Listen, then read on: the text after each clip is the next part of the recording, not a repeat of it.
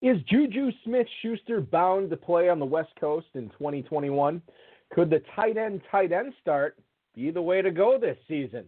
And what are you supposed to do with Michael Thomas and drafts now? Plus, the 2020 Football Guys Players Championship fourth-place team owner Jason Hockenberry joins us to talk about his crazy ride, his favorite picks in 2021, and much more. We've got a great show for you. Farrell Elliott is here. I'm Eric Balkman. Stick around. Your high-stakes fantasy football hour starts now. I can't stand the pressure. I've seen greater men than neither lesser make out of the messer. Take the hit for the red just 'cause it was right there in the dresser, so easy. Pick me up, kiss me, and you squeeze me.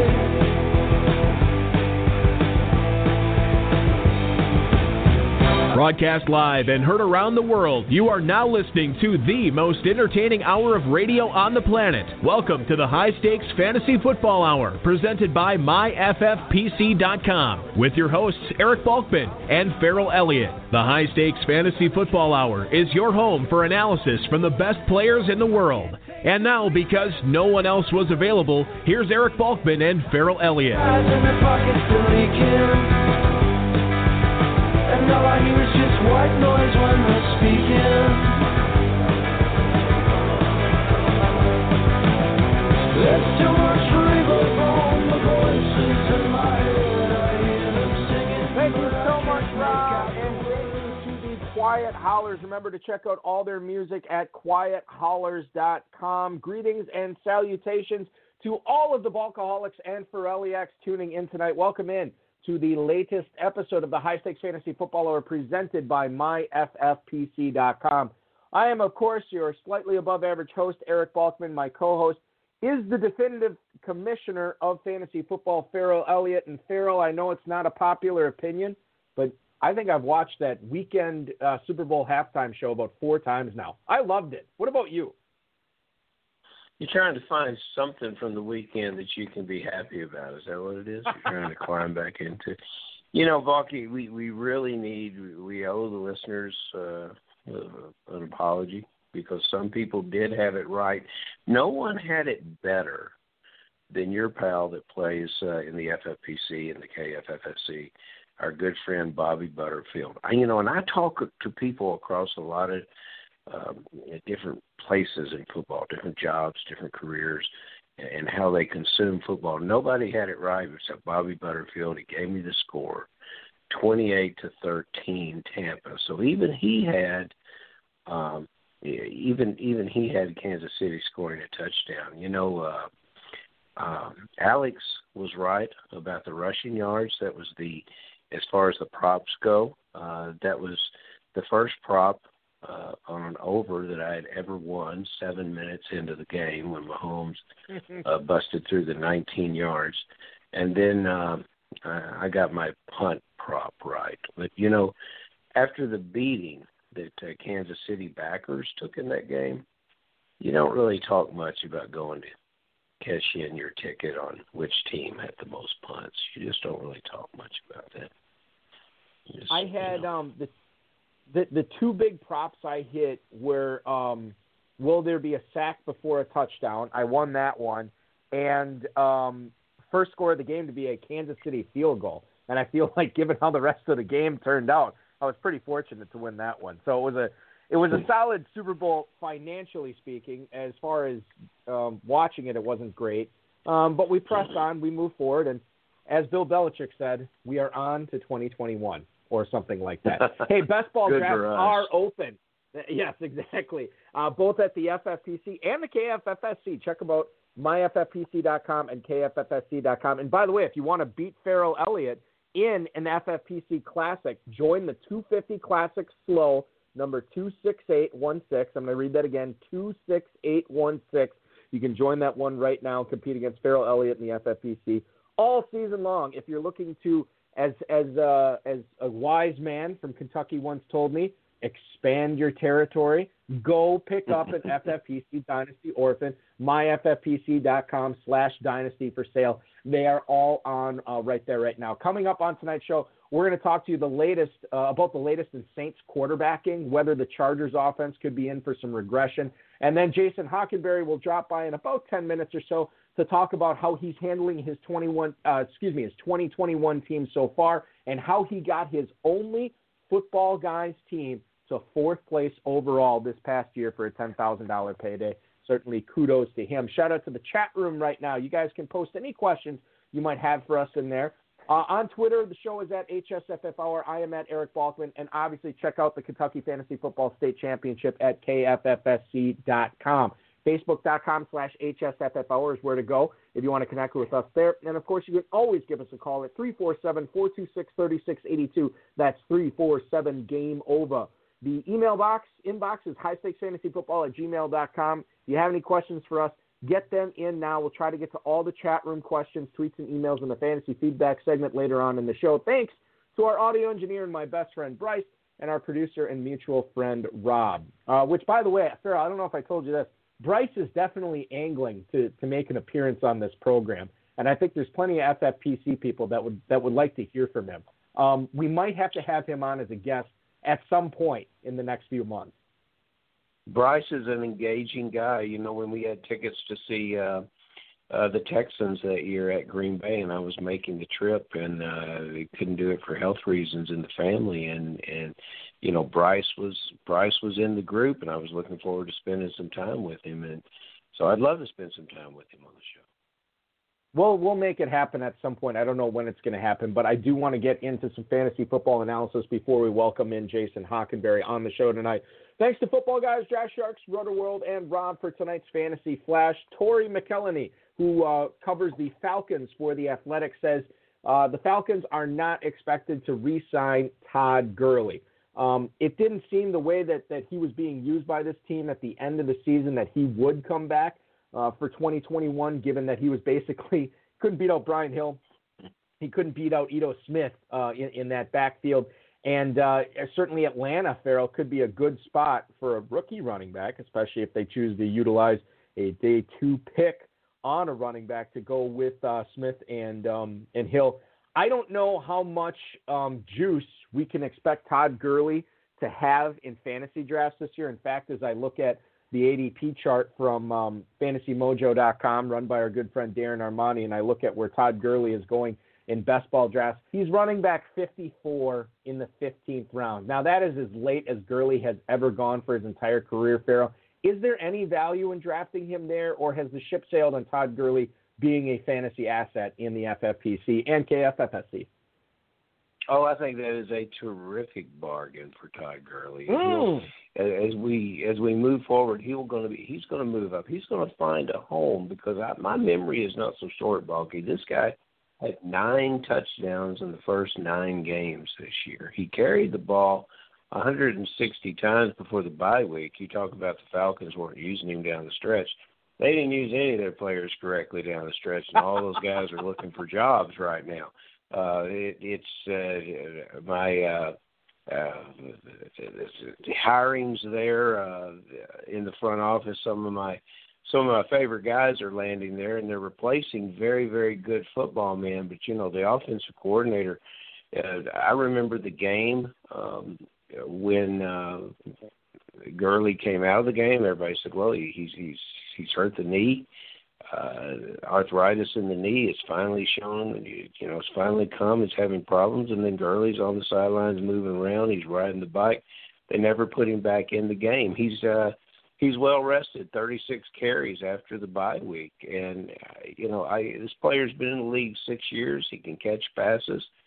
I think that 49ers, where everyone except Mostert in that backfield is a free agent, that could be a nice landing place for him. And you know what? Todd Gurley can catch passes out of that backfield, and no one particularly can in Tampa. And he would probably take a discount to go down there and play. So I can think of a lot of places Todd Gurley will play. They'll be interesting places.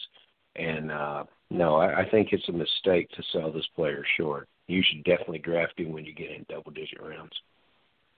Todd Gurley going right after Trey Sermon and Latavius Murray. He is going right before Phillip Lindsay, Marlon Mack, and Damian Williams, who might be a nice little buy, too. I think we'll talk about him coming up later on in the program, too. So, yeah, Gurley, I mean, you're not going to get many better home run opportunities than Todd Gurley in the 15th round for sure.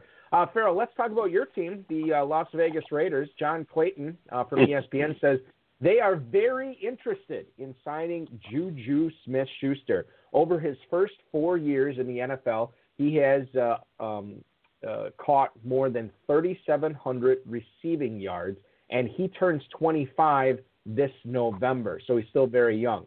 Nelson Aguilar, who finished second with Las Vegas in targets with 82 and receiving yards with just under 900, we don't know if he'll be back in Las Vegas. Hunter Renfrow led the Raiders in slot rate, which was just over a shade at over 63% last year. So you would think that maybe this would be overkill to get Smith-Schuster. But having Smith-Schuster to play on the same team as their first-round pick last year and Henry Ruggs, I know Brian Edwards they still like. Renfrow obviously was a favorite target this year. What do you make of this Smith-Schuster to the Raiders? Is there smoke with this? I mean, is there fire here, or is this just John Clayton spouting off?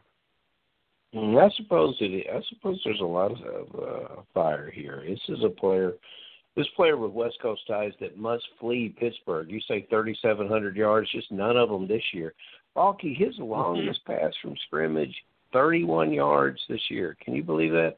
31 yards. It was just, this offensive plan that they utilized and you can't find a wide receiver room more crowded than Pittsburgh Steelers. This offensive plan that they utilized took a fine ball player. He's coming off a bad year in 2019, but they took a fine ball player and they turned him into Adam Humphries. This is a player that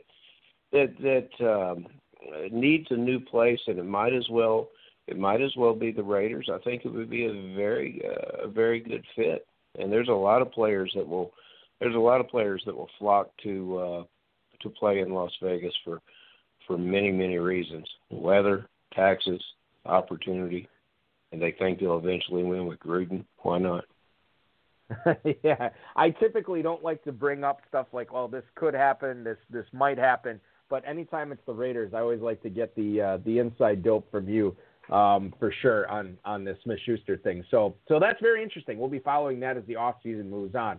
One of the things we've been following essentially since Drew Brees said that he believed 2020 would be his last season has been who is going to take over the quarterback mantle in New Orleans. Now, according to Ian Rappaport's report today from the NFL Network, Jameis Winston apparently is in the driver's seat to be the starting quarterback for the Saints next year. Now, Brees has been in the news lately because he, A, has not officially retired, and B, restructured his contract to make it things a little bit more palatable for the Saints in their salary cap situation going forward. The starting quarterback job in New Orleans, you would think, would come down to either Winston or Taysom Hill. When Brees went down, it was actually Hill that got the job and remained the starting quarterback the remainder of the season until Brees came back. But apparently Winston was impressing the Saints coaching staff in practice. Hill did make 4 starts, threw the ball pretty well, targeted Michael Thomas quite a bit. Winston only attempted 12 passes on the year, but we all remember the trick play in the playoff game where he threw it deep and got the touchdown for the Saints. Now Winston is a free agent, and if teams are going to go out, because we know there's a lot of quarterbacks changing addresses this offseason, maybe the Saints don't bring him back if Winston gets a nice deal elsewhere. But the Saints are $70 million over the cap, and if Winston does not get the contract he's looking for, could be the starting quarterback for New Orleans next year. Farrell, what do you make of a Saints offense with Winston under center, potentially throwing passes to Michael Thomas, Emmanuel Sanders, Alvin Kamara, Jared Cook, and the like? Jameis Winston will be the starting quarterback, and Taysom Hill will be the important quarterback. But it's a test of what Jameis Winston has learned about himself this year, and what kind of player he wants to be. In coming to New Orleans, he took a significant friendly contract with the Saints. and then immediately fired his agent, Joel Siegel, which not a lot of people fire Siegel. I doubt if he lost much sleep about it. He has 63 clients active in the league. But it could be, when you talk about the dollars, it can sometimes foreshadow intent. And Taysom Hill, in my words, is the important quarterback here. In the salary cap, he's the higher paid quarterback here.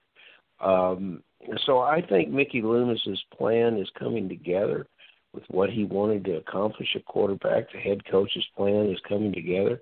These guys are going to try to win with two quarterbacks that are so under the market. You put both these guys' salaries together, and it'll be half of Dak Prescott's. They're going to try to win this way.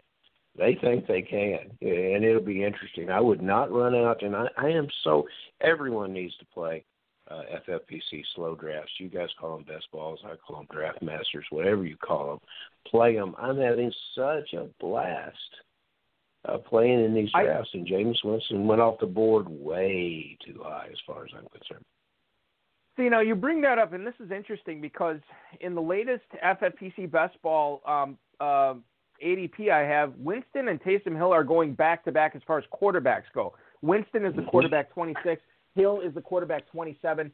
Winston basically going a full round ahead of Hill in the early 12th. Hill going in the early 13th. This is after Justin Fields, Tua Tagovailoa, Ben Roethlisberger go off the board, but it is before Jimmy Garoppolo, Drew Lock, Zach Wilson, and Sam Darnold. So that's where you're looking. So, Farrell, if you're playing in a best ball format, is stacking Hill and Winston in the 12th and 13th a way that you would recommend FFPC players to go? No, but next year's winner will probably tell me it was. So but I wouldn't do it because the offense I don't think is going to be that prolific. And I would rather have two, if not three quarterbacks on my team that are going to throw the ball 500 times. And so probably a better way, yeah. I think that's how I would spend my draft capital on quarterbacks as well. Hey, we got Jason Hockenberry coming up right here in just a minute. He's going to talk about his Football Guys Players Championship fourth place overall team. The last point I want to get to before we get to Jason is another report from Ian Rappaport saying that Damian Williams and Laurent Duvernay-Tardif, MD, are going to opt in for the 2021 season. I bring this up not so much for Duvernay-Tardif, but for Damian Williams, who in 2019 had over 700 rushing yards and 7 scores before he actually took it to a new level for the Chiefs in the playoffs. I'm curious, Farrell, because Le'Veon Bell probably not going to be back for the Chiefs in 2021. Obviously, Clyde Edwards-Helaire will be after they spent the first-round pick on him this past year. But Damian Williams, FFPC Best Ball ADP, running back 57 right now at the 1708. I just mentioned this earlier. That's Marlon Mack, Chris Evans, Jermar Jefferson territory. I think that's way too low for Williams, who could be potentially the lead running back for Kansas City next year. It's way too low. He's not potentially bulky going to be the lead running back. He'll be a nice player in the committee, and at times he'll flash, like you say. Well, why don't they give this guy more chances? And if maybe from what Andy Reid has done in the past, hot hand gets the ball, and that would benefit Williams drafters. I think Williams has been a great committee running back for a long time. He's never carried the ball except for one season, over 100 carries. Now this is his contract year forthcoming. I think all the guys that drafted Edwards-Helaire in the first round, or very, very early in their dynasty drafts, shouldn't be worried about Williams supplanting too much of Hilaire's opportunities. I think the Chiefs running back situation is going to be something that is going to dominate our conversation here after the NFL draft probably. We'll see what happens then. But I think that this Williams versus Edwards-Helaire draft value is going to be very compelling conversation. I have another compelling conversationalist on the line right now. We're going to bring him in right now. He's been playing fantasy football for more than 30 years. Highlight of his fantasy career, it actually came last year. the 2020 Football Guys Players Championship. His team had the high score in Week 16 out of everybody in the competition. It pushed him up into 4th place overall, and with that came a $10,000 payday. He's also won multiple FFPC Dynasty Leagues across several different formats, and will be playing in more high-stakes leagues in 2021. Making his debut on the High Stakes Fantasy Football Hour, it is Jason Hockenberry. Jason, welcome into the program, man. Thanks for joining us. Yeah, hi guys. Thanks so much for having me. Appreciate it. So you now, are you in Pittsburgh? Is that where you live? Is that where you call home? Yes, it is. Yeah, I work for a company, health insurance company here in Pittsburgh, so this is my home base, and yeah, it's a lot of snow here at the moment, but trying to get getting used to shoveling snow every day. We it's been weird here because and I do the show in Northeast Wisconsin, and it's been so cold here that it's been too cold for snow. And then the days it actually warms up, then we get dumped upon. So it's the best of both worlds really right now here. Jason, I bring the Pittsburgh ask for you because we were talking about Juju Smith-Schuster early on, and I just want to get your quick thoughts on the receiver situation. Yeah. Smith-Schuster, you believe that he is gone, he plays for a different team next year, yes or no? And then if that is the case, how high are you drafting Chase Claypool in drafts in 2021? Is this a top 15 receiver we're looking at here? What's sort of your assertion on both of those players? Yeah, Juju, I really, really loved him as a Steeler. Just really enjoyed his time here. Really loved watching him play, despite a little bit of some disappointing years here after really a great start. So, but yeah, it looks like he'll be leaving, and I think I saw a report about him maybe going to the Raiders. Not sure how I necessarily feel about that and his prospects, but yeah, Chase Claypool, he looks special to me as a Steeler fan here watching every week. And for rookie year, he had some huge games, but just there were other times where we just wanted to see more of him. But yeah, I think my first best ball draft this year, I think I drafted him at the 801, and felt like if that's really where he's going to be going this year, I'm going to have a lot of Chase Claypool on my teams. Yeah, you and me both, Jason, for sure. I love it when Balky can get to Chase Claypool in the show before I do. I'm the big Chase Claypool fan, and Balky came in and got you. Good job, Balky. Congratulations on that one. Balky sent out a picture, and now I understand. You have a professorial look to you in your picture. You look like a very, very knowledgeable guy. And whenever you talk to a guy that's in Pittsburgh, that's deeply involved in fantasy football, you guys know your business, you know your stuff, you have an encyclopedic knowledge of football, and I imagine that had a lot to do with your winning. Now, at the Football Guys and the FFPC, there's a crack marketing team over there. I mean, they encourage you and make it very easy for you to buy 3 Football Guys teams. They give you a little bonus for it. I mean, that's what you're supposed to do. And I understand this is your only Football Guys team that you had this success with. It was. The way that I've kind of dipped my toe in that high stakes water was, like I say, I've been playing, home leagues since 1990 or so. And kind of gotten to the FFPC Dynasty 4 or 5 years ago, and it's just really grown since then for me, and probably have a dozen or so teams now, and love playing the best ball leagues. And those best ball leagues, $35 entry, you win, and you get that possible Football Guys championship entry for the next year. So that's really what did it for me, was looking at that and saying, okay, I'm going to take a shot. And the first one of those I did a couple years ago, and I think, like I say, this year 4th place team. I think that year was more like 10,000th place. One of those drafts where my first five draft picks all got injured, and it was just a mess. So I'm like, well, I need to get back in there and do that again. So the second time. Well, your Monday night spoke about it. That Monday night that your score topped everyone and propelled you to this lofty status. Now, did you? You live with those dynasty teams that you draft, and you have a feel in and out for them. How did this team feel, and did you expect that kind of point score on that Monday night? And do you remember what it was? So the way that last week went, I think I came into, it was around 300th place, and I really liked the matchups. That when I looked at all my players, I didn't have too many really hard choices to make. And it was like I say, it was in about 300th place. Was thinking, let's shoot for top 100, and then Christmas Day, everyone knows what Alvin Kamara did, 6 touchdowns, and then move into Saturday, and Mike Evans has 180 yards and a couple touchdowns, one of which was a meaningless touchdown in the fourth quarter, and a blowout. And then the game after that was Jeff Wilson, who was probably my second flex, and he gets a touchdown catch early in the game, and I was just like, what is happening here? This is crazy. And started to look, and it's like, okay, top 100 now. We can see this go a little higher.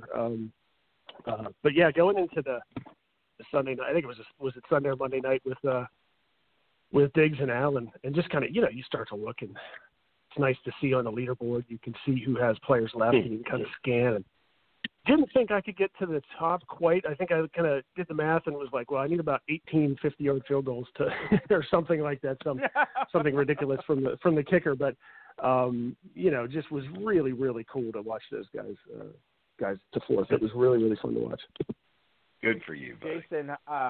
Jason, you put up a 247.9 in Week 16, and that was thanks to 35.5 from Josh Allen, 40.1 for Evans, 41.5 from Stephon Diggs, and then, of course, the magical 56.2 from Alvin Kamara. Pretty insane, dude. You're looking at, 165 points from just 4 players. You knew it was going to be epic. Yeah. It certainly was. Congratulations for you on that. Yeah, well, so I go ahead. Oh no, I was just going to say my only thought, like looking back on it, obviously super happy that happened. That was a really fun ride, but I'm not sure fantasy football can get any better than that for me. So it's going to be tough to repeat that Week 16 of 2020. Well, just like you said, you're in 300 some place, and then in 1 week you shoot up to 4th overall. My goodness, that's something you tell the grandkids for sure. So Jason, let's talk about 2021. And with a taste of 2020 here. So this Football Guys draft, you get Hunter Henry in the 7th round. You get T.J. Hockenson in the 8th round as your top 2 tight ends.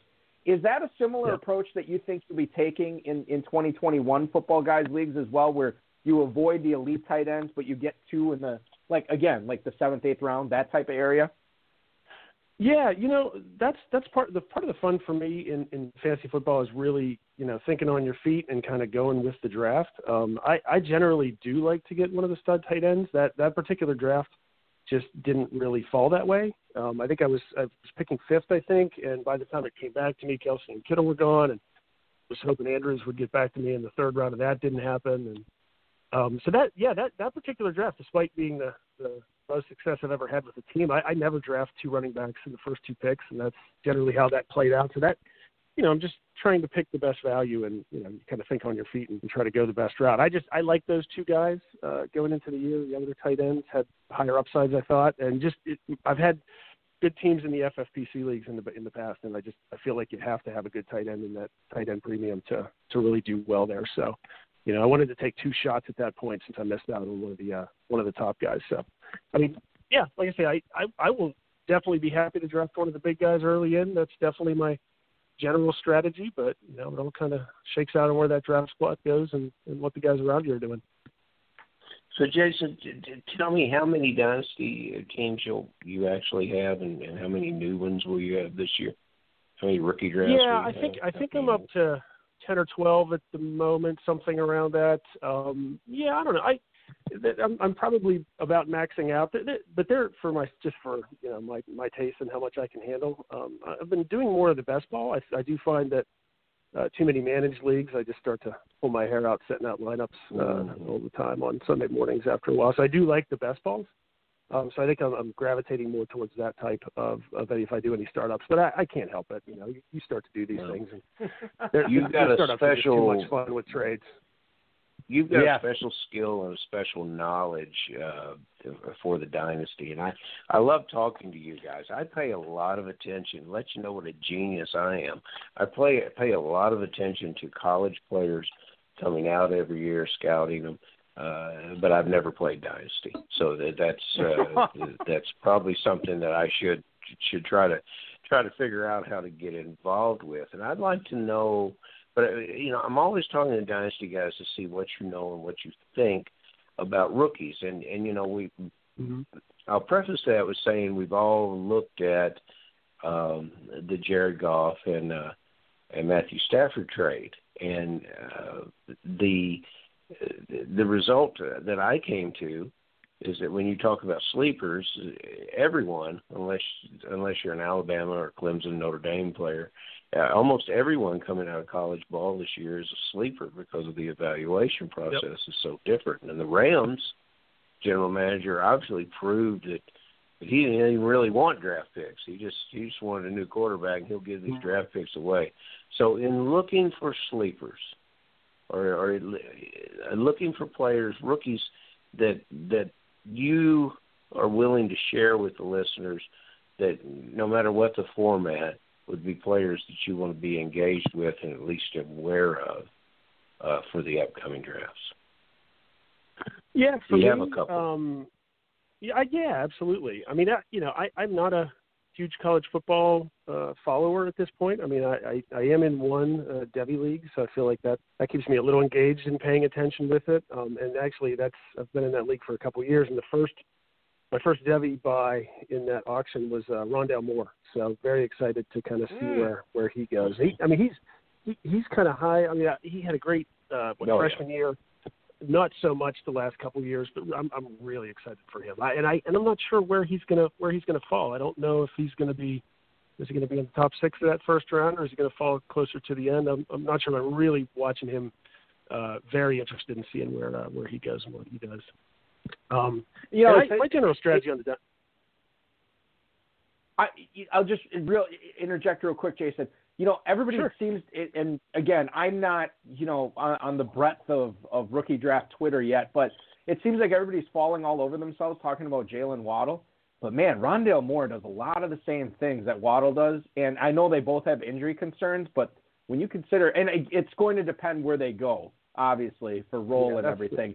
But, man, Moore does a lot of good things, and I don't think people give him enough credit for it. Yeah, I have high hopes for him.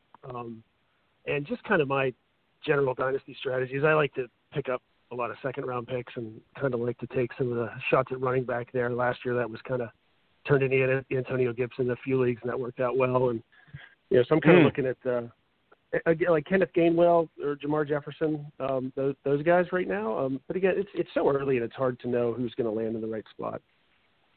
That's just making me think back to last year to the mistake I made in one league. I was lucky enough to have the 101 and was completely convinced that my pick was Jonathan Taylor the whole way up until the NFL draft. And then CEH goes to the Chiefs and talked myself into that pick, and pretty much have regretted that one ever since. What's Balky funny say? About that? Think wrong.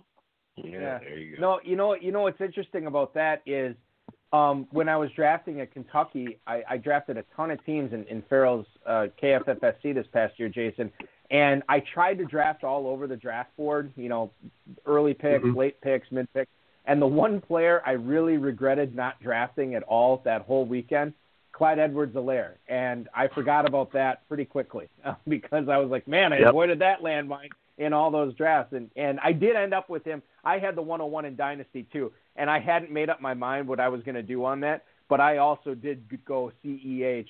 Thankfully, I got Taylor and a couple other ones to soothe my pain a little bit, but that I'm not feeling great about it right now. We are. Yeah, I'm going to make this even worse for myself and tell you about a trade offer that I got after I picked CEH.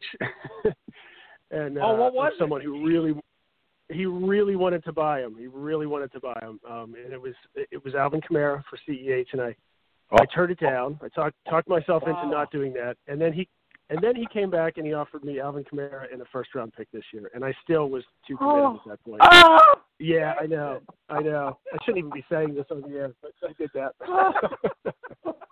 Well, listen. I'm glad. Here's the thing. You know, a lot of people assume the guests we have on the show, they do no wrong. That every decision they make is a Midas touch. And it's good to humanize yourself here with the voters, that you are not a fantasy football demigod. You make bad decisions just like everyone else every now and then. And we'll move past that, because I know it's probably still a sore subject for you. We're talking with Jason Hockenberry, fourth place team in the Football Guys Players Championship this past year here on the High Stakes Fantasy Football Hour. Throw it to the chat room right now. Hudson Kern Reed wants to know, and we'll shift this back to a redraft question here as far as Pittsburgh receivers go. Do you like Chase Claypool better this year, or do you like Deontay Johnson better this year in redraft? And I'll frame this by saying, according to the ADP right now, Claypool is going off at wide receiver 27 at the 606. Deontay Johnson, wide receiver 23 at the 508. Jason, I have a feeling that you'll be drafting Claypool over Deontay Johnson, right? Yeah, and that's the thing. Again, being a Steelers fan, watching the games every week, Deontay Johnson he's just so tempting. He's just so good when he gets the ball in his hands. But, you know, you watch just too many drops, too many bonehead plays, just bad body language, all those kind of, you know, intangible things. You just see way too much of it. And just Chase Claypool just looks like a different kind of player to me. So, yeah, I'd definitely be doing Claypool over Deontay, even though I do love him. I really want to love Deontay, but he's one of those guys, if he has another year like that, people in Pittsburgh are going to turn on him pretty quick. We touched on this earlier when we talk about tight ends, and I know you said typically you like to get one of those early tight ends. And in your latest Superflex Best Ball for 2021, you actually got two elite tight ends. You started off with your draft Travis Kelce in the first round, and then you went George Kittle in the second round, both of those picks from the 12 spot in that draft. So I just want to get your thought process there on why you decided to go tight end to start off that draft.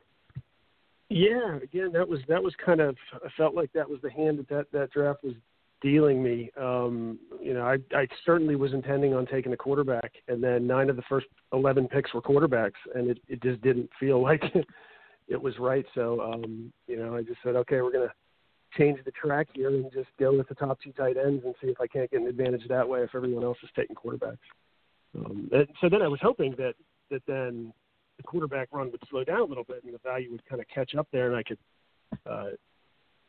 pick up those quarterbacks I was expecting in round 1 and 2 and 3 and 4. And, you know, I ended up taking 2 more quarterbacks, but it felt like I was reaching a bit. It just was that draft didn't go exactly how I was thinking it would. But, you know, sometimes you get on the turn like that, you get kind of stuck at the end of those runs, and that one didn't work out exactly as I had kind of thought it would. But like I said, that's kind of the fun of it too. That's why I like to do, you know, at least one of those best ball drafts a month, and, you know, it just kind of keeps you on your toes and keeps you thinking about what the next season looks like, and, you know, really is really good fun practice for. Well, you know, Jason, we can't do anything about our incorrect Super Bowl picks, and but what we can do is what I've already enjoyed about drafting early in the best balls is that I can kind of forget some of the sins and mistakes that I made last year and get a little proud of some of the picks I've made already. You know, I one Balky asked me about a stack earlier in the show. I've got a little Tampa Bay stack going on, and I was real proud of how that developed. And, you know, got about 4 Buccaneers lined up in good positions. I think were bargains in the draft. Have you had something so far in your picks so far that you just really was your favorite pick, so to say, getting out of the box and getting started this year? Yeah, it definitely, you know, like I say, Claypool at 801 really was happy about that. But also C.D. Lamb at the end of the 5th round was pretty excited. Wow. Same team? To get him. But again, sorry? Was that on the same roster? Yeah. So, you know, and like I say, I generally, that strategy of mine, I generally avoid running backs till later in the draft and try to just pick up value where I can. So, you know, I love having good receivers and that stud tight end. I really feel like that gives you an advantage. And, can help you like win the flex and really give you strong scores week to week. So yeah, I love getting CeeDee Lamb at 512 and Claypool at 801. But again, there were so many quarterbacks taken in this particular draft that just so many guys were getting pushed down that just value gets to be there. That really happy with those picks in particular, even if those taking Jalen Hurts and Jared Goff at the end of the 312 and 401 might have felt like a bit of a reach, but make up for it a little later with some of those later wide receiver values. Jason, I want to get to a few questions. We're going to go back to the chat room here for the first one. Kern Reeve wants to know, when you look at Damian Harris for the New England Patriots, does he make for a sleeper and perhaps a dynasty buy for 2021, given the situation going on in New England's backfield right now? Yeah, I do like Damian Harris. I do. I'm not a Sonny Michel fan. I just my issue. It always comes down to what can you get him for. And I think a cheap buy. I think that's a really nice one. I know I bought him at least in one fantasy or one dynasty league at the end of last year, where it was like a third round rookie pick or something like that. To pick him up, just kind of a stash on one of those best ball leagues. So I do like him. I just have questions of not. It's at this point of the year, you just don't know who's going to be the quarterback there. What's that offense going to look like, really? But yeah, absolutely. I like his talent. I think he's a good prospect, and definitely has a chance to really do better than we've seen from him so far. Damian Harris currently in the FFPC best ball drafts going at the 908 as running back 35 for redraft. That seems low, so I think you're right. And James White, a free agent in New England there. Hey, maybe my Packers can bring aboard James White if they let Jones and Williams go to free agency. Something to think about there as well. All right, moving on to the next email here we have from John in Fullerton, California. Do you do any best ball drafts in preparation for the Footballguys Players Championship? If so, what's the biggest benefit you get from doing them? Thank you for the email, John in Fullerton, California. Well, Jason, we already know that you're doing best ball drafts to prep for the FPC. What do you think is the biggest takeaway? What's the biggest advantage you get from doing them? Yeah, I just think the repetition that you get from doing those drafts, and just like I say, being able to pivot and see the value. Like, to me, that's really the big thing there. To see and say, okay, there were quarterback value is there right now. I think I was looking today at that Footballguys team that finished fourth for me, and Josh Allen was my 11th round pick. Like, that just, you look at that draft, and looking at that draft board again today, and just the quarterbacks were just falling so far that eventually they become really, really good value. And I feel like you just get a better sense of it if you've done, like I say, I try to do at least one a month, and sometimes it turns into two, but of those best ball drafts. But to me, it's just that repetition. Then you can kind of start to feel the draft and kind of see how things are flowing and take advantage of it. I'm sort of. Go ahead, Farrell. Oh, go ahead. I'm sorry, Balky. Go ahead, Farrell. Please. Well, I'm trying to move on to a question that I've been thinking about all day, but after turning down Kamara in the first round draft pick, I no longer know how to present the question. I'm just stunned, and I'm just overwhelmed. The worst trade offer you ever declined. I know the answer to this question is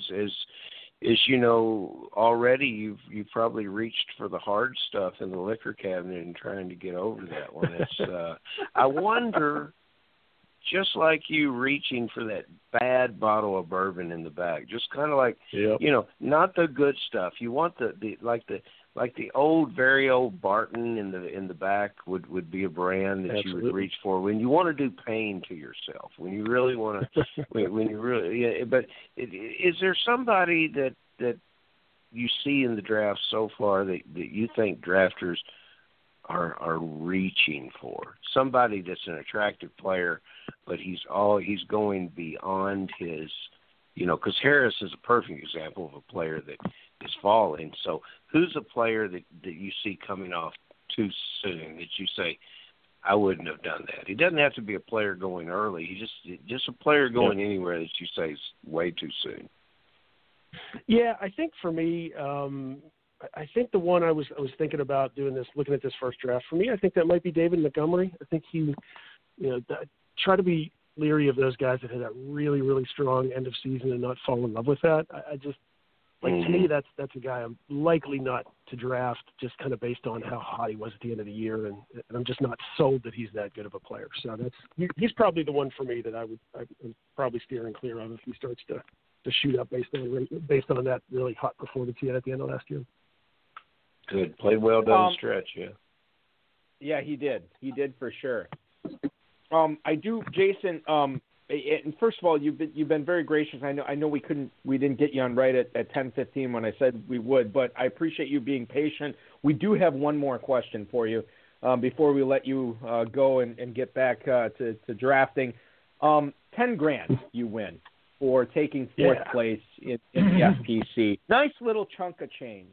I'm just curious, when you knew after you saw the Diggs and Allen performance, I'm just curious if you earmark that money immediately for something that you want to spend it on. Are you saving it? Are you investing it? What are the plans for that $10,000 prize? Yeah, there's definitely a little bit of all of that. I'm married. I have a wife. She feels like she's got a say in some of this. So we've kind of decided together that there's a bathroom in the house that we've wanted to do a little work on. So it's going to go towards that. Happy for that. But there's some, I've got some. Been looking at a griller and smoker for the backyard, something that I need to upgrade for myself. So that's going to be my little treat for myself, I think, from some of that money. And anything left over, I like to sock it away. I'm an investor as well, so we'll definitely some of that will find its way into an IRA and for the long term as well there. Well, as long as you save up just a little bit to try to go for that $500,000 grand prize, if indeed it is a $500,000 grand prize for the Football Guys Players Championship in 2021, and try to get even higher than fourth place here this year, Jason. Certainly appreciate you hopping aboard tonight. Certainly appreciate you sharing your insight tonight. And listen, congratulations on the performance this year. I hope it only goes up and gets better in 2021, dude. Thanks for hopping aboard the show. Yeah, I appreciate it. Thanks so much, guys. That was really fun. Thank you. Jason Hockenberry, ladies and gentlemen, the fourth place finisher in the Football Guys Players Championship. Farrell, and I think it's the stuff we all dream of.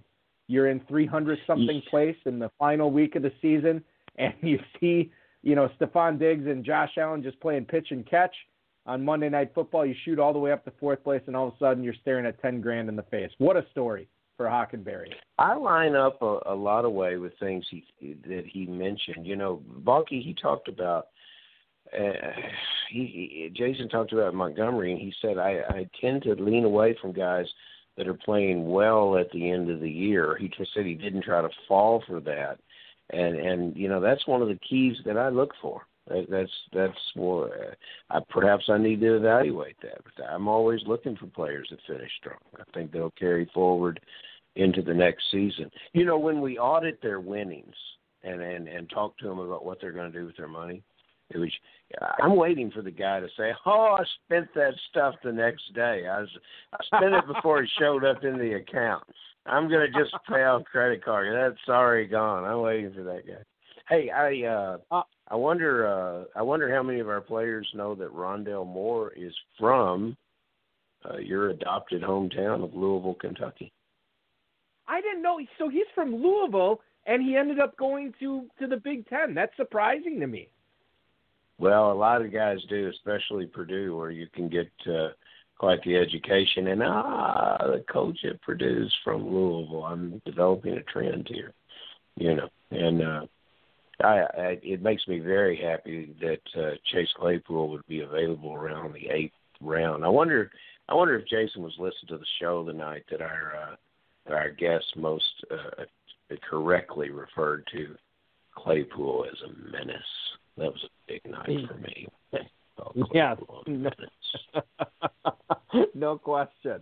A couple other things I want to highlight from our conversation with Jason tonight. And this is this is actually my third radio show of the day. I did my normal sports talk radio show this afternoon, but I also did the Fantasy Football Fanalist podcast earlier tonight with Billy Muzio and Bradley Stalder, and we were talking about what's one of the edges that you have when you play fantasy football? And I think, well, my edge is getting to talk to these people, these high-stakes players, each and every week on the HSFF Hour to gain a lot from them. And one of the things, and Jason totally hammered it home again tonight, I think one of the things that I've heard over and over and over again, it's all fun to talk about robust RB, zero RB, waiting on quarterback, all this other stuff. One of the things that I have heard from guests on this show over and over again is, and I know it sounds cliche, but let the draft come to you, be flexible, be ready to pivot, be ready to adjust on the fly. These are all phrases that Jason used tonight. And look at the juggernaut he put together with his lone team in the FPC, gets all the way up to fourth place. And I think it's fine to have a strategy going in, but sometimes I feel like not having a strategy going in is a strategy in and of itself. No strategy is always my favorite strategy. Last week, I was wondering how long it would take you to use the word juggernaut, because you used that to describe the Chiefs' offense last week. Now you use that to describe Jason. I don't know, but we're going to find a new word. Yeah, it's disrespectful to Jason. You're the hardest working man in show business. You can use any of the damn words you want, though, Balky. Congratulations on such a great contribution to the field, man. Yeah. Hey, one other thing, Farrell, I do want to bring up, and I just found this out, and it's not really relevant to anything we've been talking about tonight, but I have a friend who I went to high school with, and she actually works in Louisiana. She is she works for a restaurant franchise, a chain down there. She's a trainer at several of these restaurants. Back in the day, and I'm assuming this is when Leonard Fournette was in college, because she works in the Baton Rouge area. But I guess Leonard Fournette used to come into one of her restaurants. He didn't tip all that well. He wasn't all that nice to the staff. But he ordered spinach artichoke dip. We've all had spinach artichoke dip, right? You get the bread and the chips with it. We eat it. No, Leonard Fournette would order it. He'd eat the whole thing himself with a spoon. He wouldn't dip anything into it. He would use a spoon, and he'd eat the entire bowl of spinach artichoke dip. And I was telling Bryce about this, and Bryce was like, that's not all that weird. I'm like, no, the whole bowl, Bryce. The whole bowl with a spoon. And then he said, well, maybe Eddie Lacy was doing stuff like that. I'm like, Eddie Lacy's not in the league anymore. And look at Leonard Fournette. So I'm assuming he kind of changed his dietary ways after he got into the pro. Has turned it on right now, but certainly his diet when he was a Bayou Bengal for LSU wasn't exactly the healthiest in the world. No, that's not the best move. You can sweat that out, though, but I wouldn't. I can't sweat it out anymore. I suppose he could at 20 years old or whatever it was, but that ship has sailed for me for sure. All right, so let's get into a couple of emails here tonight, Farrell, from some of the listeners. Al in Elizabeth City, North Carolina writes, with Michael Thomas now undergoing multiple offseason surgeries, is he the easiest fade in the history of fades? Thanks, guys. That is from Al in Elizabeth City, North Carolina. Right now, as far as Michael Thomas's 2021 ADP in FFPC best ball drafts, he's still going as wide receiver 6 at the end of the second round at 210. Farrell, is that a price you'd be willing to pay for Michael Thomas right now?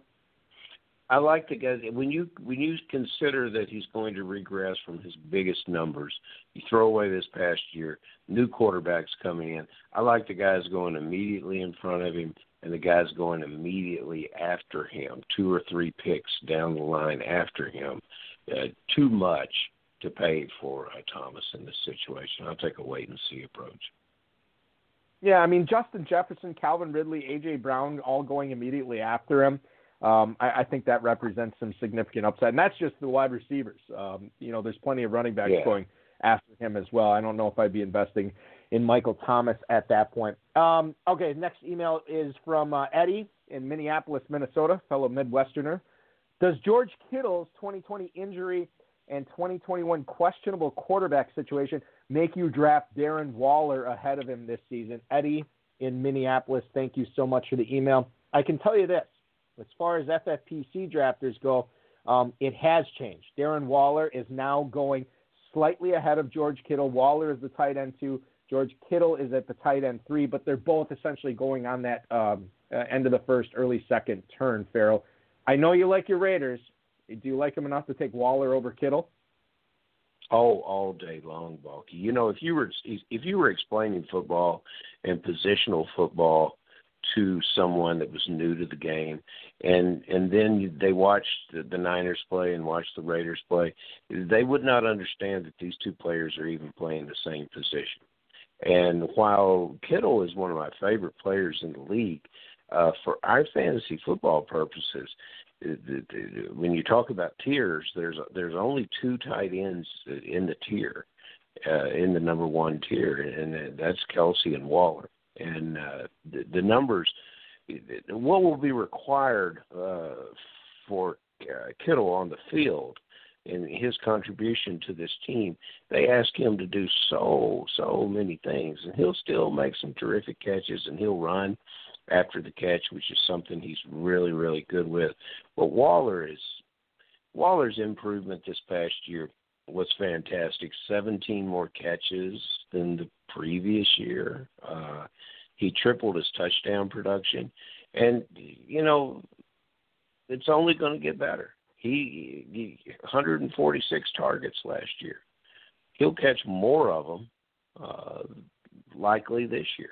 And he will line up he'll line up more at other positions than he will at tight end, and he won't take the abuse to his body that's involved in other aspects of the game. I could go on and on about why I love Waller, but it's not even a contest. I think the question as we get closer to August and September is which one first, Waller or Kelsey? Yeah. No, it's a good point, and I think that's something that we will be following as the summer goes on here with the FFPC Best Ball and then the Football Guys Players Championship ADP here as well. I want to flip it back to the chat room here. Kern Reed wants to know what Logan Thomas's value will be this year, Farrell. He is currently being drafted as tight end 9 after Fant, Goddard, and Hunter Henry, but before Gesicki and Tunyon.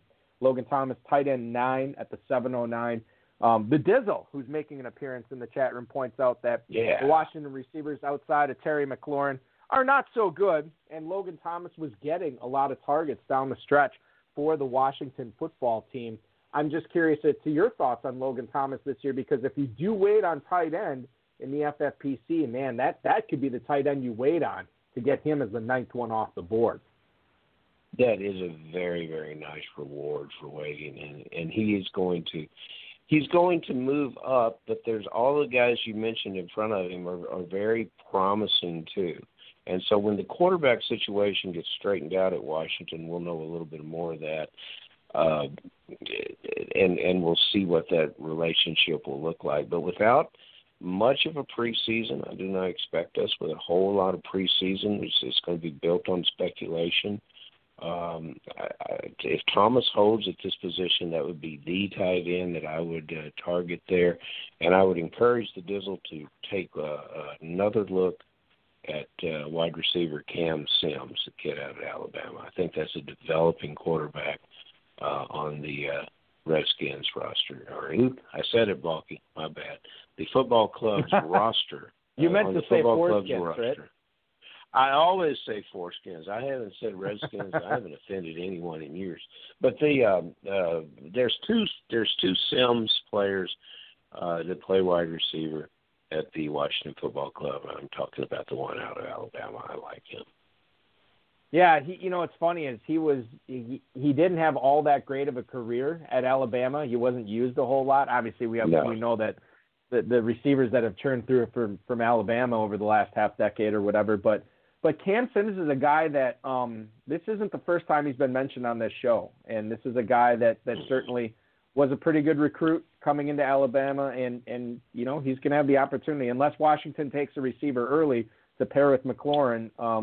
Sims he's going to have a role. I think that's something that we'll keep in mind going forward here.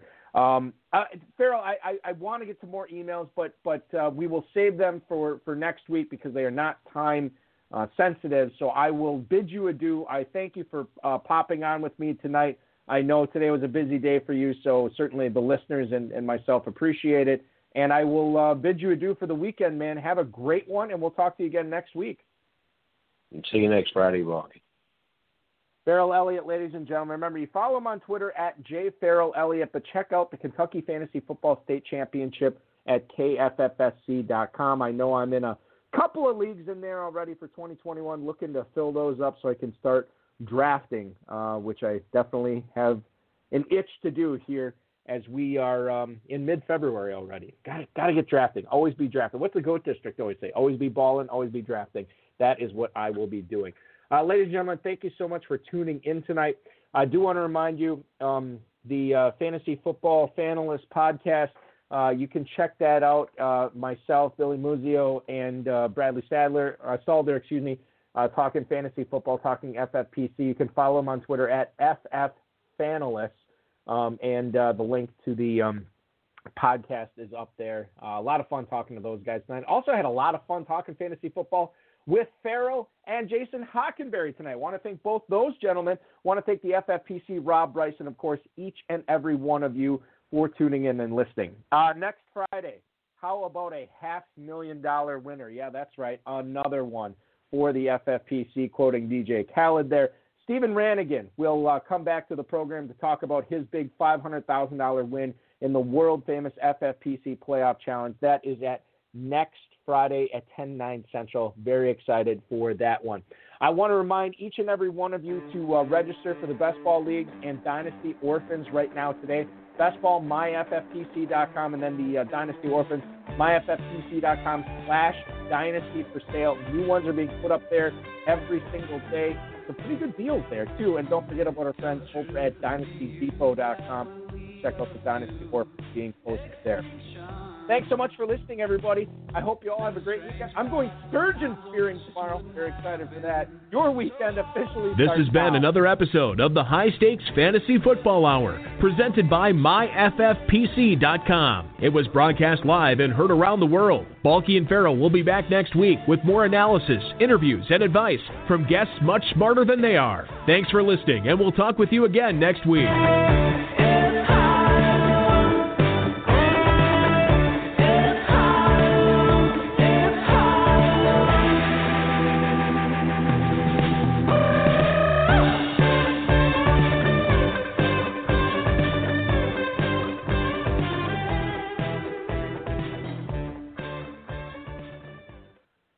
By the way, I know I plug the FFPC and my own fantasy football podcast a lot on the show. I want to promote something tonight that has nothing to do with FFPC, and I know Hudson Kern-Reeve, who is in the chat room right now, will probably agree with me. If you're into the MCU, if you're into superhero movies, if you've been following the Marvel Cinematic Universe from its inception, or at least recently, man, WandaVision's really, really good on Disney Plus right now. We're 6 episodes in. They're each like a half hour. You can catch up pretty quickly. It's a show I don't even know how to describe the genre of it, because I'm not really sure I know. All I know is I'm very entertained every single Friday when new episodes come out. So check that out at Disney Plus. WandaVision, great stuff. All right, we'll talk to you next week. Rannigan will be on. Farrell will be back. Enjoy your weekend, everybody. Stay healthy, stay safe, stay warm if you're in the Northeast or the Midwest.